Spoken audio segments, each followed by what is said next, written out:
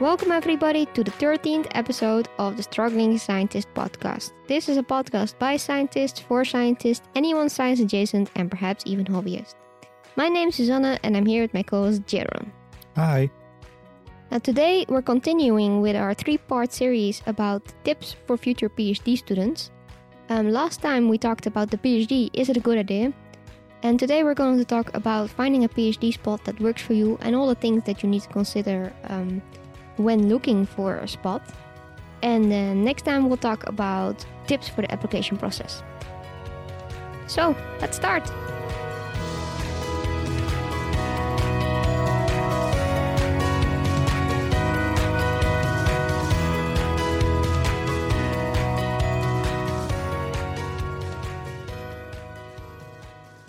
Now, important to keep in mind is that we are PhDers in the Netherlands, in Europe, and that the process of finding a PhD spot can be very different between different countries.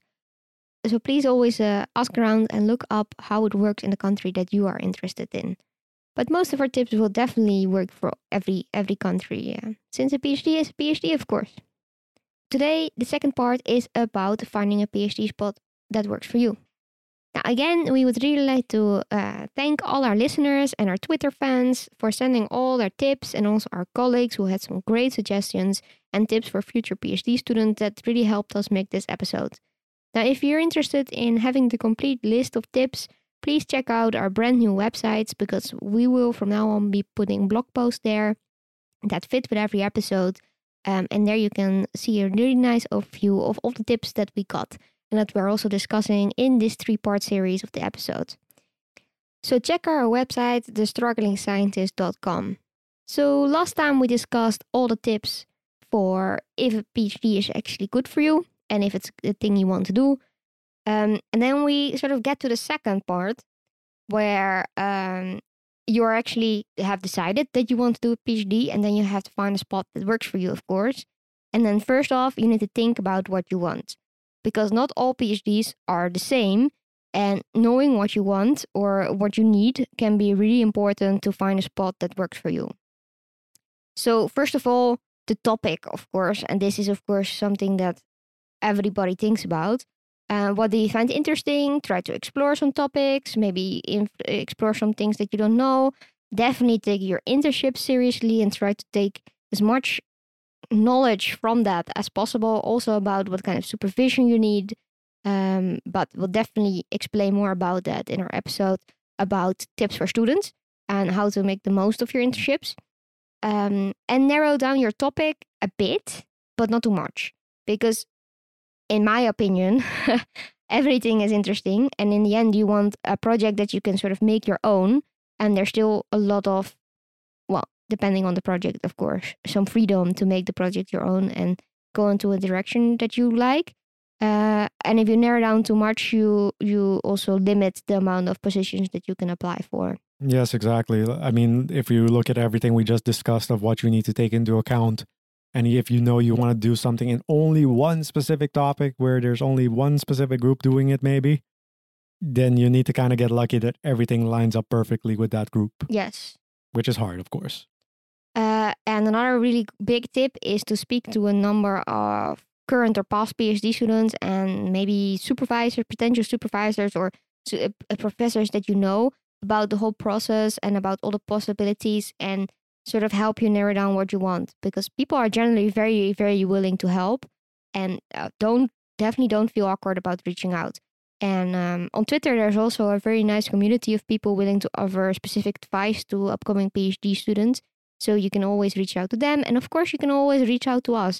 Just email us or contact us on our website if you have specific questions and you want our advice.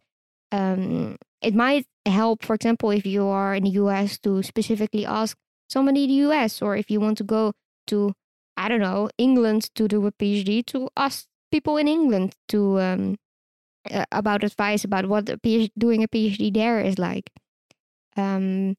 And that can really give you a lot of information that you might not have before. Yes. So in addition to those, you also need to figure out if you want to go abroad or not for your PhD. Of course, going abroad sounds very cool. You get to explore a new city and everything. But you do lose your support system, at least seeing them physically every day. And yeah, can you handle that? Are you ready for that? Yeah, you will need to make new friends and explore this new situation, get a new house. That's a lot to handle on top of your PhD. It's an adventure. It can be super fun, but it's again not for everybody. And that I guess sort of relates back to getting to know yourself. What do you think will work for you? Decide if you want to do a PhD abroad or in the country that you're at. You can always go for your postdoc abroad. Then you might have a bit more experience. It's also a possibility. And the postdoc is often also shorter than the PhD duration, right? So it also, if you don't like it, takes less time. True. So you can always come back. Yeah. And then you want to already think about what your work-life boundaries, what you want them to be, because setting them early in a PhD, make sure that everybody knows to expect, and it can also really matter where you apply and what kind of work-life balances there are in that country. For example, in the United States, it's very different to do a PhD than here in the Netherlands, because in the Netherlands, it's your only job basically, and you get paid for it. In the United States, you don't get paid usually, and you also need to work next to it. And then those things really matter. And in your work-life boundaries, are you willing to give your phone number to a PI, or do you really not want him texting you in the weekend? For some people, that's fine. For other people, it's not. It also depends on the type of PI you have. Is he very nice? Is he fun to hang out with on drinks, or would you rather not have him in drinks? This is, of course, a lot to think about, and also perhaps a bit difficult when you have zero experience with actually doing a PhD and what kind of PI you want. But it's all sort of part of the process of figuring out what you need and what you want, and what kind of things you would be okay with and what things you would not be okay with. Because if you, for example, hear during a talk with a PhD student that a PI often emails or text or whatever in the weekend, and you never get any rest, and you already know that that's not going to work for you because you have thought about this, you really should see this as a red flag and take it seriously. Yes, definitely. So in addition to that, this is one of the tips that we got from someone on Twitter. I assume they are doing their PhD in the US based on how specifically they mentioned it. So their tip is be cognizant of the fact that the average time to graduate for a STEM research project or PhD is 5.5 years, at least according to the NIH. And having any expectation that it would only take you 4 years is pretty much a dream. So prepare for the greatest challenge of your life. Yeah. Yes, and that also accounts for everywhere around the world. I think you will have, of course, people that do PhDs in 3 years. Often they're a bit more clinical, they're more patient-related. But if you're in our work field, 4 years is definitely... You're not getting your diploma at the end of 4 years. It's definitely going to take a lot longer than that. And make sure that you have considered this and that you know about this. Yeah, indeed. But I would say, though, at least I know the statistic for graduating from a PhD for our university, and that's like 5.2 years on average, right? So that you defend your PhD and get the title and everything. So it's again, not realistic, not only in the US, but also not in the Netherlands. I don't really think anywhere. And of course, you always have these outliers that do manage to do it in 4 years or less. But that's what they are, outliers that prove the rule. Yeah, and also make sure that if you're thinking about these things, that you actually look up sort of in your field how long PhDs normally take. Mm-hmm. And when you're looking for one and you see that there's only 3 years of funding, for example, or you need to completely get your funding, or you get 1 year and then you need to write grants, keep that in mind, sort of that you know that there will be a problem where you need to get your own funding. Because 3 years probably not going to cut it, and then you will probably have the right funding for the 4th year, for example. Yeah, and as we at least imagine or /know, getting funding can be quite difficult. Yes, and it definitely doesn't always work. No, exactly. There's only a limited amount of funding, and everyone is vying for it. So yeah, it's difficult. Yes. Okay, then the next big tip is find out in the country that you have decided that you're interested in for looking, what is required for getting a PhD, because this differs a lot per country. In some country, it's more like doing a study and you still can go to class. And in other countries, it's really more like a job, like it is for us. A really hard job, but more like a job because you still get paid a bit. And you're not a university student anymore. You're not a student. So that differs a lot in different countries. And it also differs, for example, for how you work. Because in some countries, you don't actually need any papers to be published. And you work more as a first author. And you work more with a postdoc. And that's the structure you work in, or you do need a certain amount of papers. It can differ a lot. So make sure that you have looked this up before even starting to apply to anything, so that you know what you're in for.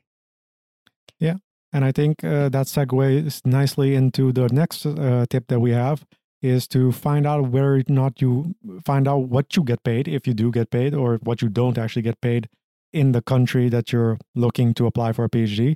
And does that actually work for you and for your life goals for the next upcoming years? Because of course, if you don't get paid and you're abroad, that also makes it difficult. Yes.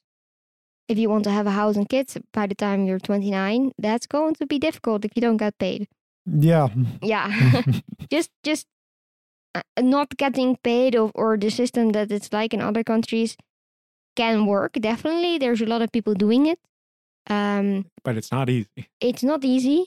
And you just need to make sure that it lines up with your life goals also. Yeah, I definitely could not imagine doing the PhD with potential kids abroad with no money. That's expert level right there. That Yes. You must really want the hardest of the hard at that point. Yes. And on top of that, also find out what kind of teaching responsibilities you have included in your different position. Is there anything expected for you? Do you just get student, or do you actually need to teach classes, or do you? What is included in different positions? What do different departments do? That can differ a lot per position. And if you don't like teaching, make sure you steer clear from positions with a lot of teaching. Yeah. Okay. So now you have thought about all these things and you're ready to start looking for the specific positions that you want. It's really important that you actually do research about the different positions and take it quite seriously. And first of all, of course, you have now decided on sort of your topic range that you like, but your supervisor and fit with the group and fit with your supervisor are actually almost more important than the topic, because those are the people that you're going to work with for the next few years. And if they don't work for you, then that's going to be a real problem. And that's again something that you need to think about, like, what do you need? Because a supervisor can be great with one person, but with another person, if it doesn't match, it can be absolutely horrible and you're going to be depressed. So think about what kind of person you are and what kind of supervision you need, but also consider if you work best in a collaborative environment, or if you want more competition, or if you would like a lot of control over your direction and your project, or do you want it the other way around and have more support and management, etc., and have a more clearly defined project. All of this can happen depending on what your style your PI likes. For example, in our case, it's called a PI, where in other cases, some people call it supervisors, right? Yeah. I see a lot of US people calling it supervisors. So. Indeed, yes. So it really depends on if your two styles match. And it's not only bad for you if it doesn't match, it's also bad for the supervisor, because no supervisor is, of course, in it to do you harm or whatever. But professors are definitely not selected on management skills. There's nowhere in their process of becoming a professor where anybody looks at how good they will be at managing a group and managing people. So they actually have to somehow learn while they go how to do this. And this can be super difficult sometimes. So often it is going to be up to you to ask for what you need directly and make sure that they know. So you really want a supervisor that you can talk to and communicate this with.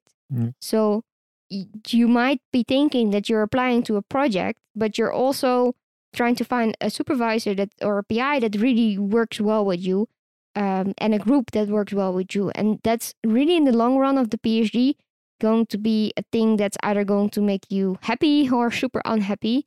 And this is honestly the thing that I've seen go wrong most.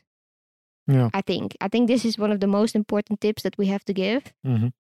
Really, really choose your supervisor carefully. And we have some tips later on how you actually can do that and how you can find out more during the application process. Yeah. We are very excited to be able to introduce you to our new sponsor, Jenny AI. Not only does Jenny make our podcast possible, it also makes our life as scientists so much easier.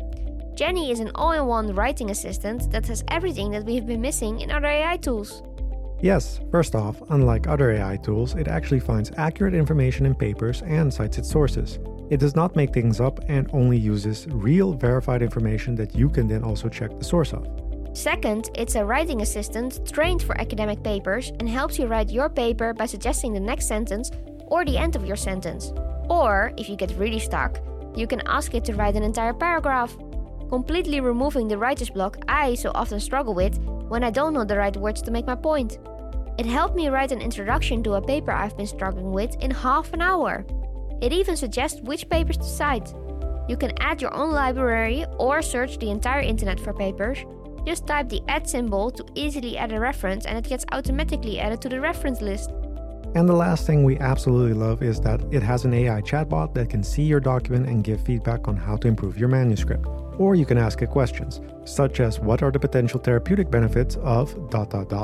and it will search through the papers for you for the answer. I can only say that my stress level has gone down significantly since I started using Jenny. Check out the free version now at thestrugglingscientist.com/Jenny, and if you love it, use the code SCIENCE20 for a 20% discount. But maybe to come back to the management skills a little bit and whether or not PIs or supervisors get that, I do think they can get some training on that. I think some do. I think a lot of them do, but only after they have become professors and have run into some trouble with it. Yeah, that they think, okay, maybe I need this. Yes, exactly. So I mean, you are selected as a professor because you have done great research and you have written great paper, but that doesn't mean you have people skills. No, exactly. That's like completely separate. And yeah, indeed. Yeah. Your ability to manage people has been probably limited to I managed a couple of students sometimes. And you didn't even have to be good at it. No, exactly. Because there's nobody looking at how great you were with your students. No, indeed. That's just not a selection criteria for a PI. And it I guess it should be, maybe. Yeah, it would be a good thing for PhD students if that was actually one of the selection criteria. No, indeed. But I do know a lot of PIs try to get better at it. It's something they even discuss with each other, like how to help this PhD student, but often they just don't know. So just be also aware of this. Don't take it too harshly if your PI is bad at it. I mean, yeah. Yeah, you can't be good at everything, I guess.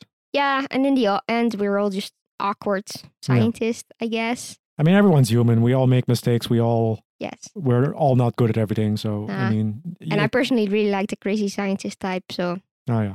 But just know what works for you. Do you want a supervisor who is really on top of you and keep tracks of what you're doing? Or do you want a supervisor that's more laid back and that you meet up with once a month? Or like, do you want a supervisor that's away most of the time? Or do you want a supervisor that's always there when you have a question?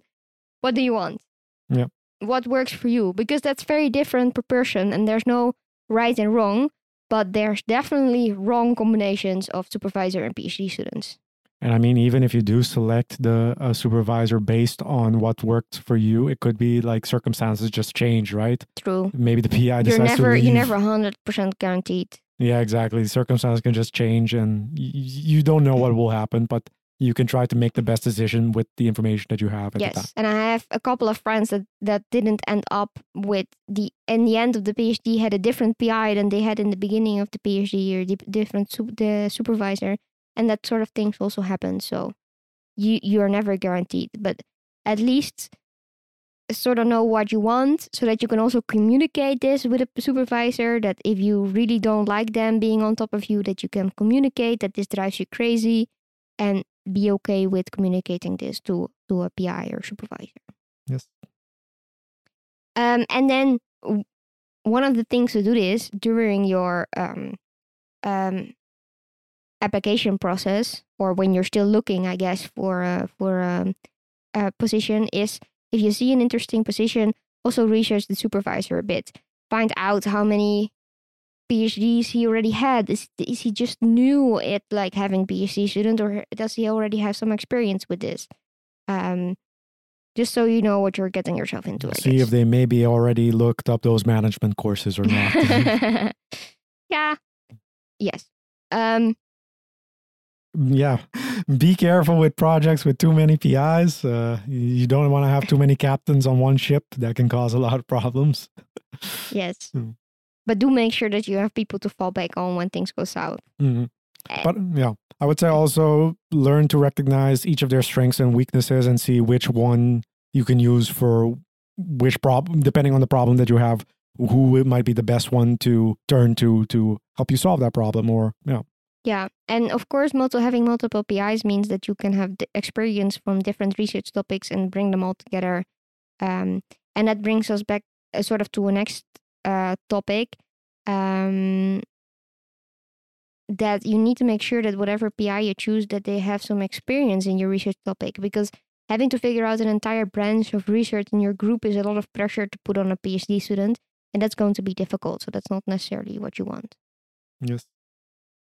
Okay, and then the last one in this category is find out what the institute that this position is at offers for PhD students. For example, in the Netherlands, you don't go to a university anymore because you already have a master, so there's no classes for you anymore. But then the institute might offer some classes and allow you to experience that a bit, and for example, get better in different skills and just for free. For free, yes. But different institutes might not have that, so try to figure out what is offered. Yes. Thanks everybody for listening to the second part of our 3-part series about tips for future PhD students. Please check out also our next episode that will be about tips for the application process. Now, if you're interested in getting the complete list, please check out our website, thestrugglingscientist.com, or if you have questions or comments or tips, you can also get in touch with us either via our website or via our social media. We have Twitter, we have LinkedIn, we have Facebook, so you can reach out to us in whatever way works for you. And we'll see you next time. Bye. Bye.